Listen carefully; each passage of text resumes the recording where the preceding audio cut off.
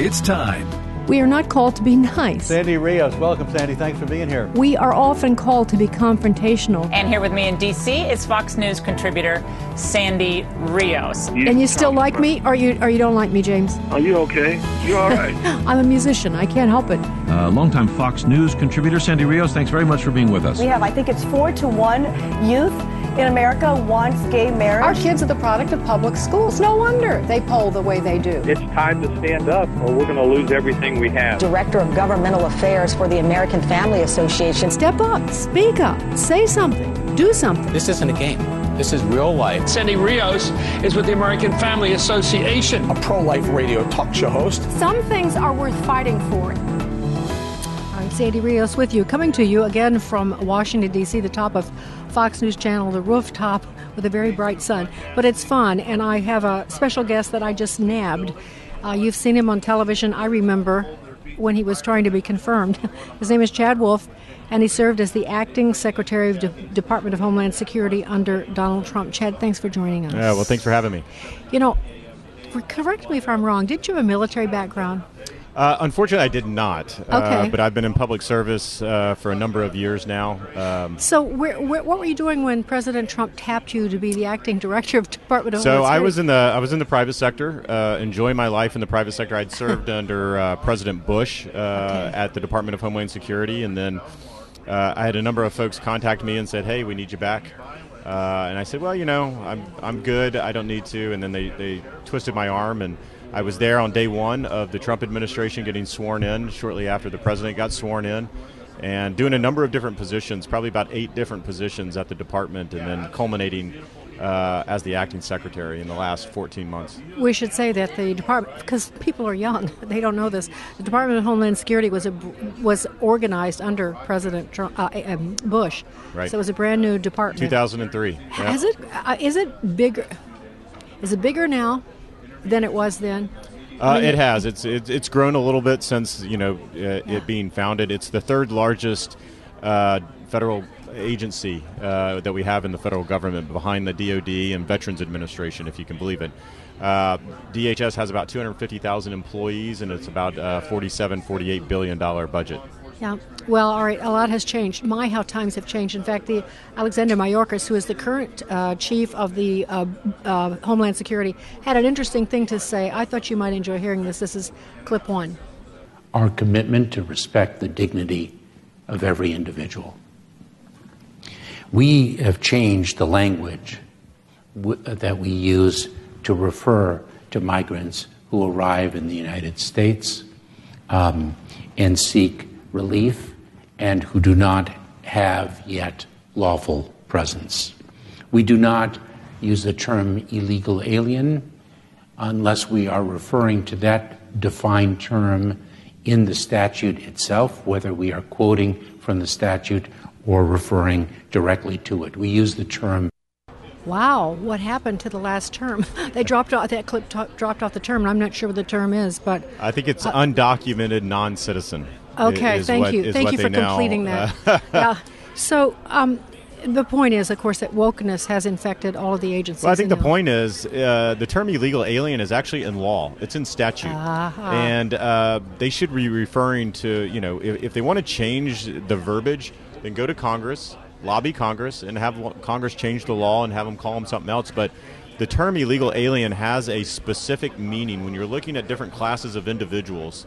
Whether you are a business, you're on a business visa, you're an illegal alien, you're on parole, you have different benefits associated with you. And so the term is very specific for a specific reason, and they can't get out of their own way of looking at terminology versus trying to solve a historic crisis right in front of them. They're more concerned about labels. They're more concerned about making sure that individuals who are breaking our law feel good about what we're calling them, instead of actually fixing the crisis and holding people accountable. Yeah, well, it was kind of like the Department of Defense worried about, critical race theory and then letting Afghan and Americans trapped there. It's just the whole world upside down. You have been doing a lot of writing. I don't know, what a wild ride to serve in the Trump administration, and then the aftermath. It's just amazing to watch it as a spectator. So you've been having some visitors at your home. You did a editorial about that recently, where you were doing some comparison. Tell us about what's been happening. I during 2020, specifically during the civil unrest and the Department of Homeland Security, look, we have 7,000 facilities that we're in charge of protecting around the country, and a lot of them were targeted during that civil unrest. So we were in the midst of a lot of that.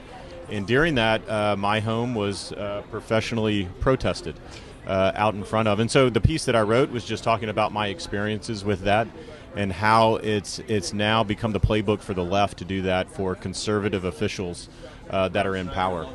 But, as soon as the first day that I wrote that, very funny, Secretary Mayorkas's house was protested that very same day that piece came out. And I tweeted and I said, look, I disagree with basically everything the secretary is doing. I don't agree with his approach at all, but I do agree that they should not be protesting out in front of his residence. There are lines and people go home to their family.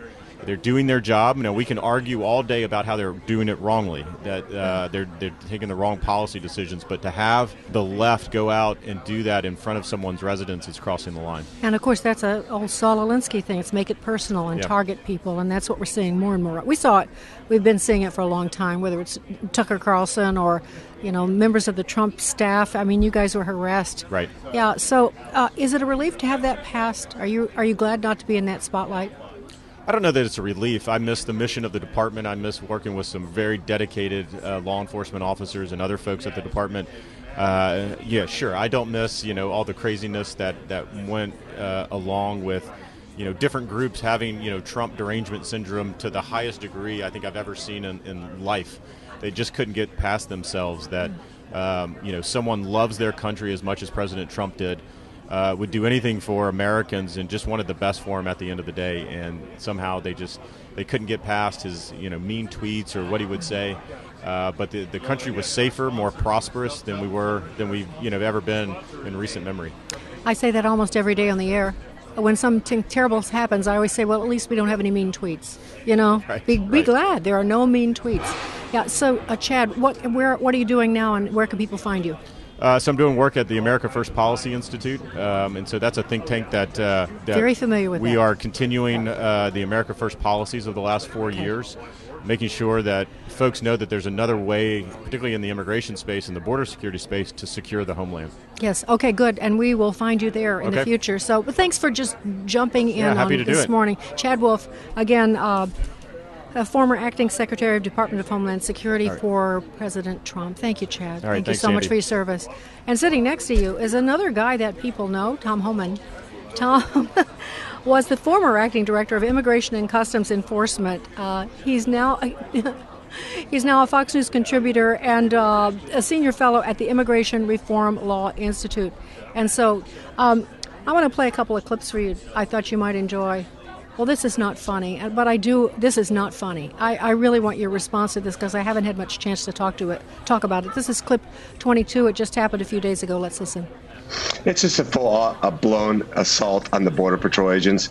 I mean, these people are being overworked. They're being victimized. As you saw, the administration latched on this idea of this fake whip story. So this idea that they have to get vaccinated. Think about this. They have to get vaccinated, yet tens of thousands of people are coming across with no proof of any kind of medical vaccination. Forget COVID, for anything. Evidently, according to the people I talked to in Del Rio, there was a case of leprosy that came across. There were people that were stationed for months in a park in Acuna where human feces was all over that park.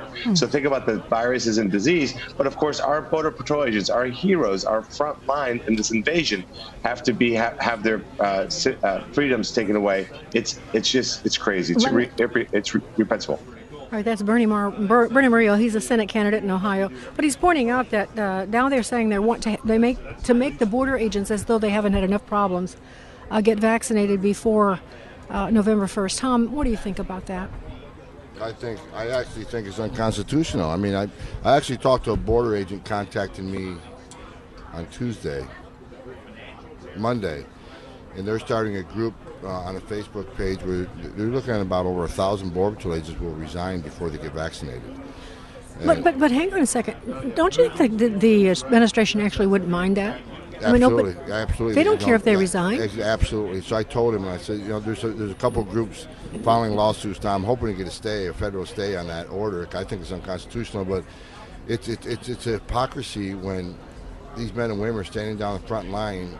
They got to be vaccinated or lose their job. Meanwhile, they're arresting thousands a day that the White House says does not have to be vaccinated. It's just ridiculous. I mean, it doesn't make sense. Well, of course, half the things this administration does make sense. But I'm praying that there's a federal stay on that order, because I truly believe it's unconstitutional for someone to make a health decision for somebody. And it's just not Border Patrol. ICE still lose hundreds. And even the private sector, nurses. I know two nurses that will resign. I talked to one ICE agent that called me, and she just got married. They're trying to have a baby. And she refuses to take the vaccine, not knowing enough what's it going to do to my fetus. How does the President of the United States make the decision for these people? I have no idea, but it's going to be tragic if he actually fires people for not getting the vaccine. I think they'll get their jobs back through a lawsuit, but our Border Patrol, our border's going to be less safe. But what a way to treat the men and women who put their lives on line for this country every day, to threaten them. What I think an unconstitutional order, lose your job, lose your, how they make their mortgages, how they pay the kids' tuitions. It's just ridiculous. Well, it's a pattern of mistreatment and disregard for people who are serving, like the military, the guys in Afghanistan, the 13 soldiers that were killed because of negligence, and maybe even worse than that. No, when it comes to law enforcement, this administration is anti-law enforcement. Yes. I mean, you're innocent until proven guilty, unless you're wearing a uniform. Yeah. Yes, and I think about that with the military, too. I know they're in a different category, but, it's horrendous that they are making them get vaccinated as well. And I hear from people who are serving right now, Tom, who are listeners, and they're really upset because you talked about, I just heard this morning that the CDC is now emphasizing that women, I'll just say about women for a second, women of childbearing age, women who are pregnant should get vaccinated. And I know personally, because I read about this all the time, that they have not done complete studies on the effect of women who are pregnant and on the effect of their babies. They've just barely touched the surface, and now they're trying to, and this would include a lot of people that are in the medical field, people who are in the military. It's really horrendous what they're doing. I just think for a moment, the secretary admitted the other day, of course he lied about the number, but he admitted to at least 12,000 Haitians being released. No one had a COVID test. Haiti has about a 1% vaccination rate. It doesn't make sense that people who violate our laws got more freedoms than the men and women who enforce the law. It doesn't make sense until you understand the totalitarian attempt to take over control of the country and destroy and remake this country, which is remember what Barack Obama said about radically transforming the country? That's what's happening. You know that. And look, I served my country for 35 years. I've never seen anything like this. I wake up every day thinking it's a nightmare. I think the American people need to take the country back because we're losing it. The country I love, we're losing it. I think that's true. I think of when it comes to Border Patrol, though, and military people, I don't know if this makes sense, but I guess I was saying to a couple of the guys last night that I was talking to who serve on the border that you're serving the American people. This administration really has become our enemy, but you are serving the American people. That's the only way they can look at it and have any kind of sanity, don't you think? Absolutely. I know that's how I started my career. I was a cop in New York and I became a Border Patrol agent. I wore the green uniform. I love those men and women. I've been down the border 5 times more than the president, and I'm retired. I've been down the border 5 times. The president has been down there all. Kamala Harris didn't go to the right part of the border. She went there once to a place that wasn't the scene of the crisis. But I talked to hundreds of Border Patrol agents, and I never heard this before. I haven't talked to one Border Patrol agent that respects the Commander-in-Chief, one Border Patrol agent that respects the Secretary of Homeland Security, and that's unprecedented. Yeah. They usually have respect for the President of the United States. Yeah. But when he calls them out saying, attacks the Horse Patrol for doing nothing. Remember, his first speech, he said that the last administration watched children die of starvation on the banks of the Rio Grande and nothing for them. Meanwhile, Border Patrol agents saved over 8,000 lives. What a stab in the back from the Commander-in-Chief. Tom Homan, former acting director of Immigration and Customs Enforcement. We'll be right back after this. Sandy Rios in the morning on AFR Talk.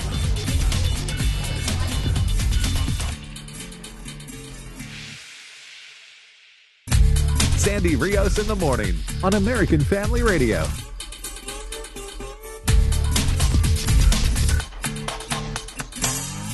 question about what's going on at the border. Is somebody asking the foreign nationals who are walking into Del Rio, Texas, and setting up camps on this side of the border for proof of vaccination or a negative COVID test? Well, first of all, I can readdress for you or re-talk you through what steps we take. That is the policy for people who fly into the country. So if somebody walks into the country right across the river, does somebody ask them to see their vaccination card? Well, let me explain to you again, Peter, how our process works. As individuals come across the border, and they are both assessed for whether they have any symptoms. If they have symptoms, the intention is for them to be quarantined. That is our process. They're not intending to stay here for a lengthy period of time. I don't think it's the same thing. It's not the same thing. These are individuals, as we've noted and as we've been discussed. We are expelling individuals based on Title 42. Specifically because of COVID, because we want to prevent a scenario where large numbers of people are gathering, posing a threat to the community and also to the migrants themselves. So those are the policies that we put in place, in large part because, again, the CDC continues to recommend Title 42 be in place, given we're facing a global pandemic. Where's the vice president on any of this? Isn't she supposed to be addressing the root causes of migration? Absolutely. Absolutely. All right, Jen Psaki with Peter Doocy on Fox. Tom Homan is my guest, again, former acting director of Immigration and Customs Enforcement under the Trump administration. Okay, so Title 42, I mean, what are your thoughts about what you just heard? She's lying. She's either lying or she's just an idiot because Title 42, this administration is violating Title 42 from day one. Because 85% of families get released from the United States despite Title 42. 100% of unaccompanied alien children get admitted to the United States despite Title 42. And when I say children, I'm talking 70% of them are 15, 16, 17. We're not talking about toddlers. You look at the numbers speak for themselves. The majority of people are released in the United States despite 42. That is why they lost their case in district court here in D.C. Judge Sullivan, who I'm not a fan of, he said, you want Title 42 to stay, but you're violating it every day, so why would I keep a rule? So when she says people are being expelled on Title 42, single adults, that's it. So you can't have it both ways. You can't knowingly release people into the country with COVID and claim Title 42. And also, the Secretary of Homeland Security admitted this Sunday to Chris Wallace, and he lied about that number still. He said 12,000 is more like 15,000. 12,000 Haitians released in the United States, not one COVID test, from a country has a 1% vaccination rate. So what Jen Psaki says is wrong. And the third thing I'll say she was wrong, and either she doesn't know or, again, she's an idiot. These people aren't intending to stay. I mean, the reason they're coming to the United States is to stay here, not to turn around and go home. And the fact that the Secretary himself admitted at least 12,000 released shoots that statement down as patently false, as a stone cold lie. Her lips are moving, she's lying. The Secretary, he lies constantly on TV. I've never seen an administration. I always see people kind of stretch the truth and kind of throw up smoke and mirrors, but they patently lie every day. I've never seen anything like it. And they're not ashamed of it. Then 2 days later, they'll be proven false, and they'll keep the lie going. Oh, yeah, I know. The Sunday interview with Chris Wallace and Alejandro Mayorkas, I thought was incredible because it was what you're talking about exactly. Like Chris was saying, I'm just going to make this up because I don't remember the exact. 144,000 people came across the border. No, really, like 10,000 came across. Like the exact opposite, but smiling and holding his head up high. His whole body affect is so strange to me, Tom. It's like they're just unserious about truth. Well, first of all, he's arrogant, yeah, and he shouldn't be because he's ruining his country. He's an embarrassment to the position he holds. Yep. He's a Secretary of Homeland Security, and our homeland is less secure now than it's ever have been. He has failed from day one, and they say, let me get something clear. The administration said they had 212,000.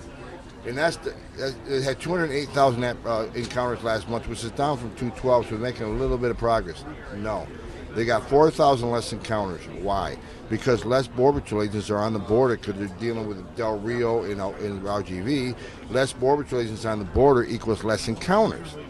So just because they're down in 4,000 encounters, that just means more gotaways. If there's less border patrols to make arrests, that's just more gotaways. This number hasn't decreased at all. So Secretary Mayorkas, who's the Secretary of Homeland Security, he's failed for 9 months straight because the numbers keep rising. He's a failure. He's a coward for throwing the Horse Patrol under the bus when he knows they didn't do anything wrong. If he's a secretary worth his weight, he would have the chief of the Border Patrol come in and explain what the rules are about the horse. They didn't violate any privacy. As a matter of fact, I talked to 5 retired national chiefs. I talked to 9 sector chiefs just to make sure I was right. And I talked to 2 retired CBP commissioners. They all agreed they did nothing wrong. And they're reading from the same playbook that the commissioner in position now, who wrote an email about how terrible the video was, and the chief patrol agent now, who Raul Ortiz, who's wore that uniform for 30 years, he has that playbook. He knows they did nothing wrong, but he says nothing. He doesn't come out defensive as men and women. I know they're scared because this administration has removed people for not falling in line with their ridiculous policies. But at a certain point, you got to stand up. If you're a man of integrity, you got to stand up and defend the men and women who are doing the job you told them to do and did nothing wrong, and they're being skewed by the media. They're being investigated by the Office of Civil Rights. This is the most disgusting thing I've seen from any administration ever to do. They're losing the war on the narrative. So to switch the narrative from Del Rio and the scenes we saw, let's switch the narrative and do the whole Democratic playbook. Let's throw the race card out and try to change what we're talking about. And Tom, they did it because the next 3 days was all about Horse Patrol. Well, you just expressed in that what's going to take. It's going to take people, men and women, to stand up and pay a price. And we have those kind of people. I mean, we've got them in the military because the same thing with them. We got them on the Border Patrol. We have them, doctors and nurses in hospitals standing up. I get the issue is, will to be free and to stand up, and the price that people have to pay. Who's going to win here? And that's where we are. We're at a real showdown. Tom, even when we lose the argument, we win by being honest to the American people and doing the right thing. Yes. Either you have integrity or you don't. People hate me. Half the country hates me. I don't care because they're wrong. They don't know what I know. They don't have seen what I've seen. But I'll tell you this. I've made my mistakes, but I have never threw an agent under the bus that was doing what I told him to do. I had their backs, and I'd go to jail for my guys. So, either you have integrity or you don't. Yeah, I agree with you. Tom Homan, thanks so much. A former acting director of Immigration and Customs Enforcement. It's always a pleasure to talk to you. Hey, by the way, just a personal question before I really say goodbye. Do you watch Blue Bloods? Yes. Me too. It's become our go-to at our house. It's like it encourages me. I'm a native New Yorker, and despite it's a show. Now you got a police commissioner again that has his guys' backs. Yes. What a strange. I know. What a strange phenomenon in today's world. Yes, it's true. It's like a breath of fresh air, isn't it? So just checking to see if you watch it. Okay. All right. Thanks, Tom. Thank you very it so much. God bless you. Tom Homan was just with us, and another Tom has joined us, Tom Tancredo. Congressman Tancredo served 5 terms in the House, and I interviewed him a ton of times, and I will forgive him that he doesn't remember me. I remember him. It was like yesterday. Yeah, just like yesterday. I can't remember yesterday. And I had blue on, right? You had blue. No, I remember so well because immigration was an important issue to me, and it was very important to you. You were very articulate, and you paid a tremendous price for that. You were called racist and all the other things. One of the things I appreciated about you, Tom, is that you were concerned about the deep issues of immigration, about the changes in our country in terms of culture and values and all of that. And that's what you articulated. Before I ask you to respond to that, you're from Colorado, and I'm just curious because you were really fighting the battle in Colorado as there was an influx of illegal immigrants, and it was changing the state. How has your state changed in the years you've been watching it?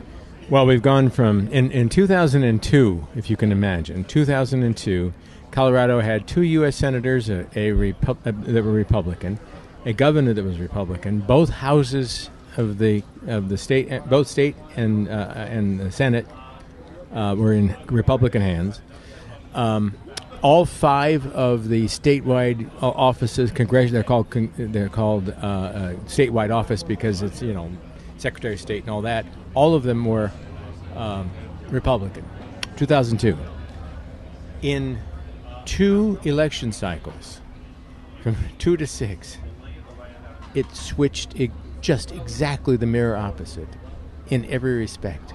And today there's nothing. We have we control nothing in the state of Colorado, not one statewide elected office. So things have changed a lot. And there are a couple of reasons. One, a cabal, a group of very, very wealthy and very, very smart people got together in 2002 and decided, how are we going to do this? How are we going to get gay marriage? They were all homosexual, and but they were enormously wealthy and dedicated, because, I mean, after all, if you've got not just political ideology that motivates you, but your own sexuality, that's a pretty powerful thing, right? It's another Tom, right? Another billionaire named Tom.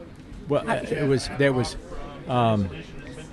Jared Polis, who's now governor of the state of Colorado, and the guy that was head of Quark. He's a multi-zillionaire guy by the name of Rutt Bridges, and a lady whose name now is escaping me. Tom Steyer, wasn't Tom Steyer? Yeah, he's more recent. Okay. A lady part of this group was she's a billionaire, and the money came primarily from her father, who has all these hospital beds and equipment and all that sort of. I'll think of her name in a minute. At any rate, they came together and actually did something that was brilliant. Really, they created something like 24 or 5 different organizations, C3s, C4s, all under the radar. Nobody saw it happening. They put in hundreds of millions of dollars. It was a brilliant scheme. In fact, books have been written about it. One called the Blueprint. And it did in fact work. It changed Colorado. Then on top of that, we had the first state in the nation to legalize marijuana. Well, that brought in a lot of people from a lot of places. They are, of course, not supportive of our position on things. So that's what happened in Colorado. It's a disaster, actually. Any immigration component in that, or no? This happened. Well, I mean, it is. Yes, of course, there's an immigration component in it, because, first of all, there's no state that's not a border state anymore. Frankly, the transportation network into this country, up from the southern border, goes everywhere. We should see the lines to every major city, to every state in the nation. So there's no such thing as a border state anymore, and Colorado suffers from the same kind of dilemma. So, yeah, it's been the pits, I must admit. And of course, the minute the Democrats got in, they changed the voting. No longer any identification needed to vote. Mail-in ballot, complete mail-in ballots. So what they did accommodated the illegal population tremendously. They now vote the same way you and I would, only they're not supposed to, but they do. So it's a problem, certainly. But I have to tell you that something that is just so interesting in a way to me, so let me talk about it. Yes, please. I want to hear. You're a great thinker. That's why I always enjoyed talking to you. Well, you're very kind. I don't think as well as I used to, I'm afraid, and it's just a factor of old age. But we saw for 20 years, well, actually 40 years, really, constant movement to the left in this country, politically speaking. And it didn't matter who was in Congress. It didn't matter who was president of the United States. The movement continued. Now, it slowed down a little bit, when Republican was, but did never stop. We still increased government. We still spent more money, and we never, ever closed the borders. Till one guy, right? One guy decides he's not a part of this whole shebang up here. He's not he's not a politician. He doesn't need this stuff. Doesn't need this Chamber of Commerce, which is, honest to God, they are the devil incarnate when it comes to this issue. It's true. Oh, gosh. Because they want cheap labor. That's exactly right. And they pay they fund Republican events and Republican candidates only, if you will, be for open borders. Well, he comes in. He doesn't need any of that, right? And he begins the process of not just halting that movement to the left, not just on immigration, on all kinds of things, but he began to reverse it. I mean, he stopped illegal immigration almost in its tracks. Yes. He's building a wall. Black wages are going up, unemployment going down, Hispanic wages going up, unemployment going down, all the good stuff that was happening. And I will tell you, That is why he was vilified. It was not just the tweets. I know, soccer moms going, oh my God, he said this. I never actually read a tweet of Donald Trump's. To tell you the truth, I couldn't care less what he was tweeting. All I was looking at was what he was doing, and I liked it. They hated it. This is why we find, when you look back, you go, how come they hated him so much? How come they did all this? Impeach, all of the stuff that we look to and go, how come? He was just a guy. He's the president of the United States, and he was rough and uncouth in certain ways. But who cares? And it's because of what he was doing to that movement. Not just here, around the world. This is a worldwide phenomenon, Sandy. Yeah. And he was, he was the only one in the world that was articulating and standing up to it and standing fighting. up to it, Mm-hmm. and hence the world. He had to be destroyed. And I know that sounds almost conspiratorial, but I'm telling you, it's the truth. There's no other reason that the vitriol could possibly have reached the extent that it did just based on his tweets. It wasn't his tweets. Right. It was what he was doing to that movement, which has been, and like I said, hell, listen, you got Barack Obama articulating it, right? Saying we're going to thoroughly transform America. Radically transform the United States of America. Yeah, so play that all the time. Somebody came in who was actually a problem there, and hence he had to go. Yeah, I agree with you completely. And I don't think, I think about just the history of our country. I think of how the left hated Richard Nixon because he had gone after the communists. Think of Whittaker Chambers. And he'd been like a key component in taking him down. Yeah, that's right. And so they never forgot that. And that's, if you wonder why there was such hatred and why they went after him with a vengeance, that was a component of that, Richard Nixon. That's exactly right. And when you've got both sides, when you've got liberals and Republicans combine their effort and their money, and George Soros, all the rest of the folks that fund, this worldwide movement, when you've got that combined against you, it's a very, and the media, because of course they control most of the media. Look at when you see how much China has actually bought their way into the democracies. They own a lot of people here. They own in this town, and in our Congress. That's where we are. And in our Congress. That's exactly right. And they fund so many programs in these universities. They buy professors.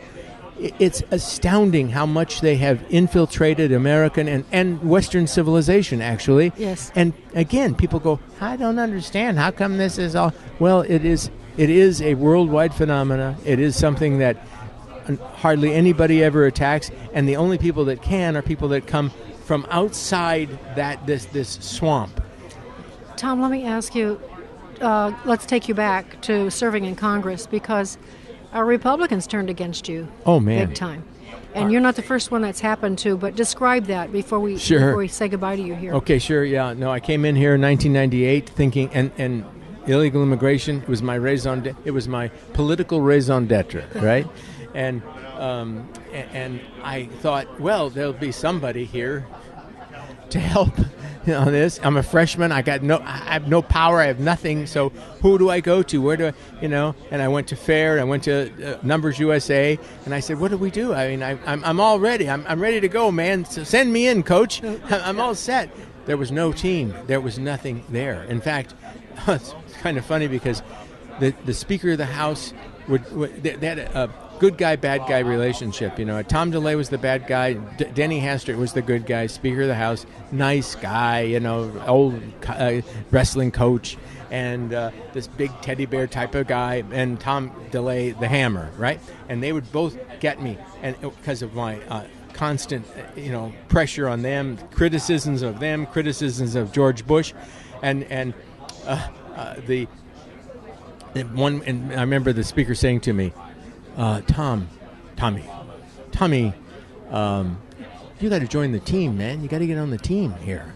And I said to him, Mr. Speaker, and it made me feel, they'd be nice about it, so you'd almost kind of go, oh gosh, Mr. Speaker, okay. You want me to be on the team? Yeah, that's what they do. I know. Right? And I said, Mr. Speaker, I've been looking for the team since I got here.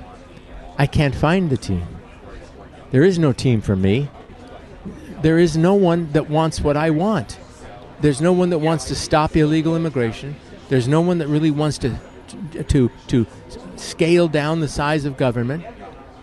I don't know where the team is. And it was that situation that I faced.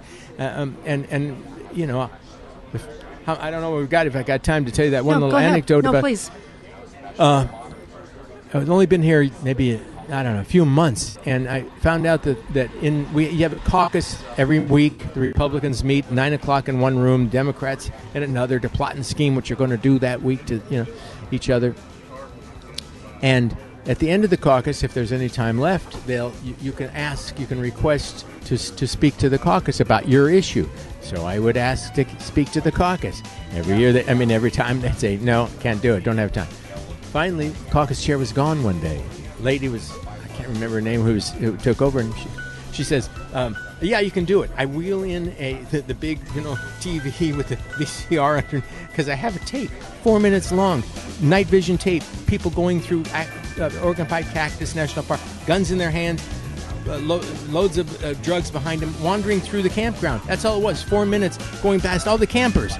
And there were 200 Republicans in the room when I started it. 4 minutes later, there were 4. Don't forget to connect with Sandy Rios in the morning on Facebook or email Sandy at sandy@afr.net. That's sandy@afr.net. Sandy Rios in the morning on American Family Radio. All right, Sandy Rios back with you. I have in front of me at this radio row, which again is beautiful, and the sun is finally letting up on me. It was right in my eyes, and now I can actually, it's nice. I can actually see my guest. So Jonathan Thompson is the Executive Director and CEO of the National Sheriff's Association, and that's 3,086 sheriffs. Jonathan, is that all the sheriffs in the country? Yeah, that's pretty much everybody. They run the gamut from Maine to California. Only a host of sheriffs not in the states. Alaska, where there are no counties, as you know, Connecticut, and a couple of other smaller states, Delaware, but they have one appointed sheriff. It's interesting with sheriffs, and we have to make this point. This is your daily bread, but people don't maybe sometimes think about this. Sheriffs are different from the police. They are elected, accountable to the people. Yep. And so that probably explains why I think it's true to say, by and large, they are conservative. Is that true? You know, I would say that they're more concerned about public safety because they wear it on their sleeve because they are elected. That's what they were elected to do, whether it's to just manage and oversee a jail or court security or public service of warrants or patrol, intelligence. They have to wear it on their sleeve because the people put them there. And the one irony is that not all the people may have put them there, but they have to take care of every person, and that's the irony here. Yeah. And, it's tough. And it's personal. They know their name. They run. Yep. They know their families. They're part of the community, and so it is very different than policemen. I was just thinking, this is interesting to me, and I'd like to know your response to it. Ron DeSantis made a pretty interesting decision just a few days ago. And actually, this is clip 23. Adam, let's play it, and then I'd like to get Jonathan's response to it. Let's listen.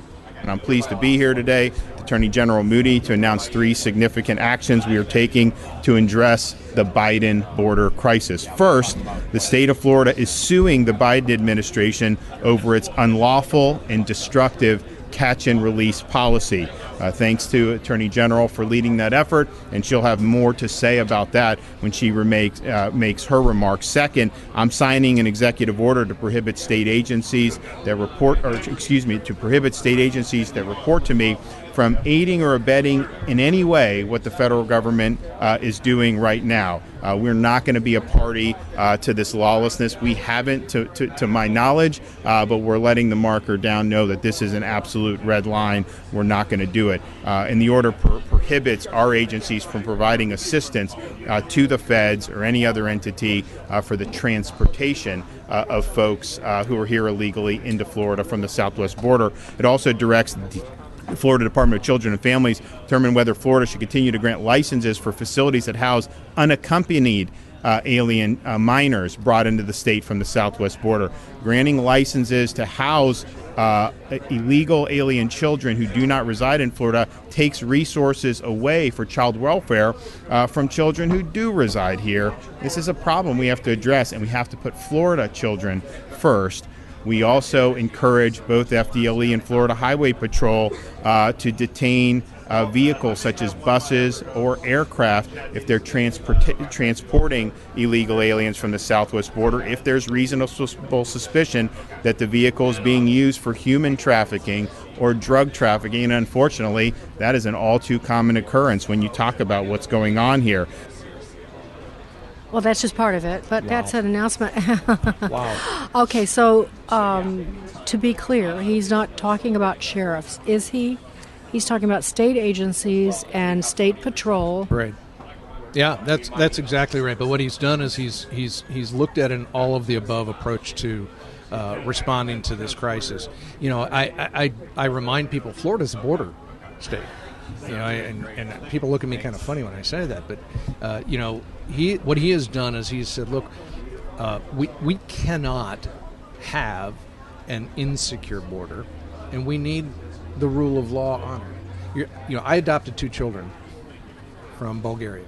It took me 4 years, and we followed the letter of the law, not just the spirit, but the letter of the law. God blessed us. We're able to take care of those kids.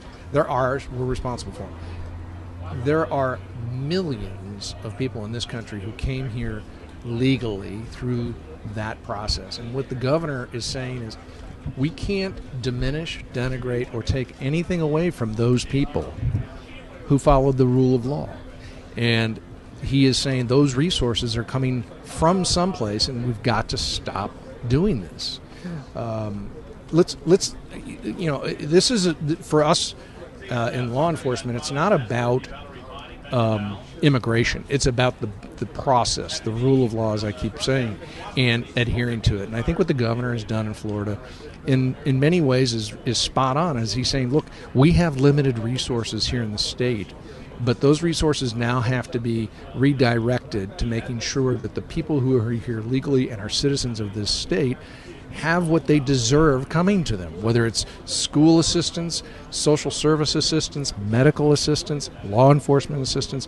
Those are not infinite pools of funds, and he's saying we've got to do something. All right, so how does this affect sheriffs? Every county, I'm assuming, they're all independent. They operate independently, and they vary. Yep. So how have they responded to this, and how would this principle apply to them if they wanted in their county to refuse to allow an influx of 30,000 Haitians or Afghanis who are being flown in who are not vetted? Could they do that? Yeah, I don't know the nuance on that. I'd have to defer that to Florida Sheriff's Association. Those folks really know this stuff backwards and forwards. They're a phenomenal organization. But you're asking a really important question, and that's local control. Right. And you voted for your sheriff, right? We have a good one, too, by the way. Yeah.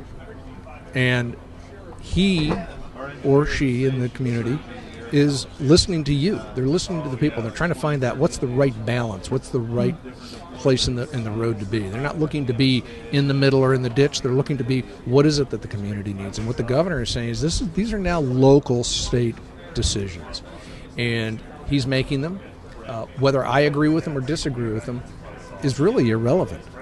What's important is that the people of Florida made these decisions based upon what the governor is allowed constitutionally, legally to do. And it goes right back to that local control, where the sheriffs are making the decision based upon whether they A, have a constitutional right to do what they're doing, B, have the legal tools and mechanisms and resources to do what they're going to be doing, and 3, is it consistent with the community standards in which they were elected? Because let's face it, any county can have different standards, and that's fine. That's the beauty of this republic, is that we are that patch quilt work. You and I may disagree on what happens in L.A. County, but it works for L.A. County, I think. And or not in or LA. not. Yeah, interesting example. LA County, well, maybe not, but I know what you mean. Yeah, and I look, Alex Villanueva is a friend of mine. He's a great sheriff for that county, but he's got his hands full, as does every sheriff in this country. Yeah, he's pretty gutsy. He's really spoken out. Yep. Yeah. See, that's an example. I don't know if people understand. Really, sheriffs they have taken on such an important role. They really have. They're kind of like the voice of reason, and so, for instance, help us to understand, Jonathan, this influx at the border, this out-of-control border, and also, it's the Afghans being flown in, not being vetted, just all of it. Mm-hmm. How are these sheriffs affected by those decisions? Oh, they're overwhelmed. I talk to the border sheriffs daily. In fact, I spoke with several yesterday, and it's overwhelming their manpower. It's running them below empty. Time-wise, they're in overtime that they just don't have anymore. Costs are through the roof. The communities are really up in arms about this for a lot of reasons. Humanitarian reasons predominantly. Is we're the most civilized country in the world. We're going to make people live under a bridge. Yeah, really. I mean, that to me is just unconscionable. Yeah. And to say to the people of this country that it caught us flat-footed is disingenuous. Yeah, that's the kindest way to put it. It's very kindest way to put it. It's intentional. We have a clip of Joe Biden talking about how we need more immigration, more illegal immigration, and how good it is for us. He said it back in 2007. But Jonathan, listen, it's a pleasure having a few minutes with you. Jonathan Thompson, he's the executive director and CEO of the National Sheriffs Association. God bless our sheriffs, and you tell them I said so, okay? Sandy, thank you for doing this, and we appreciate it.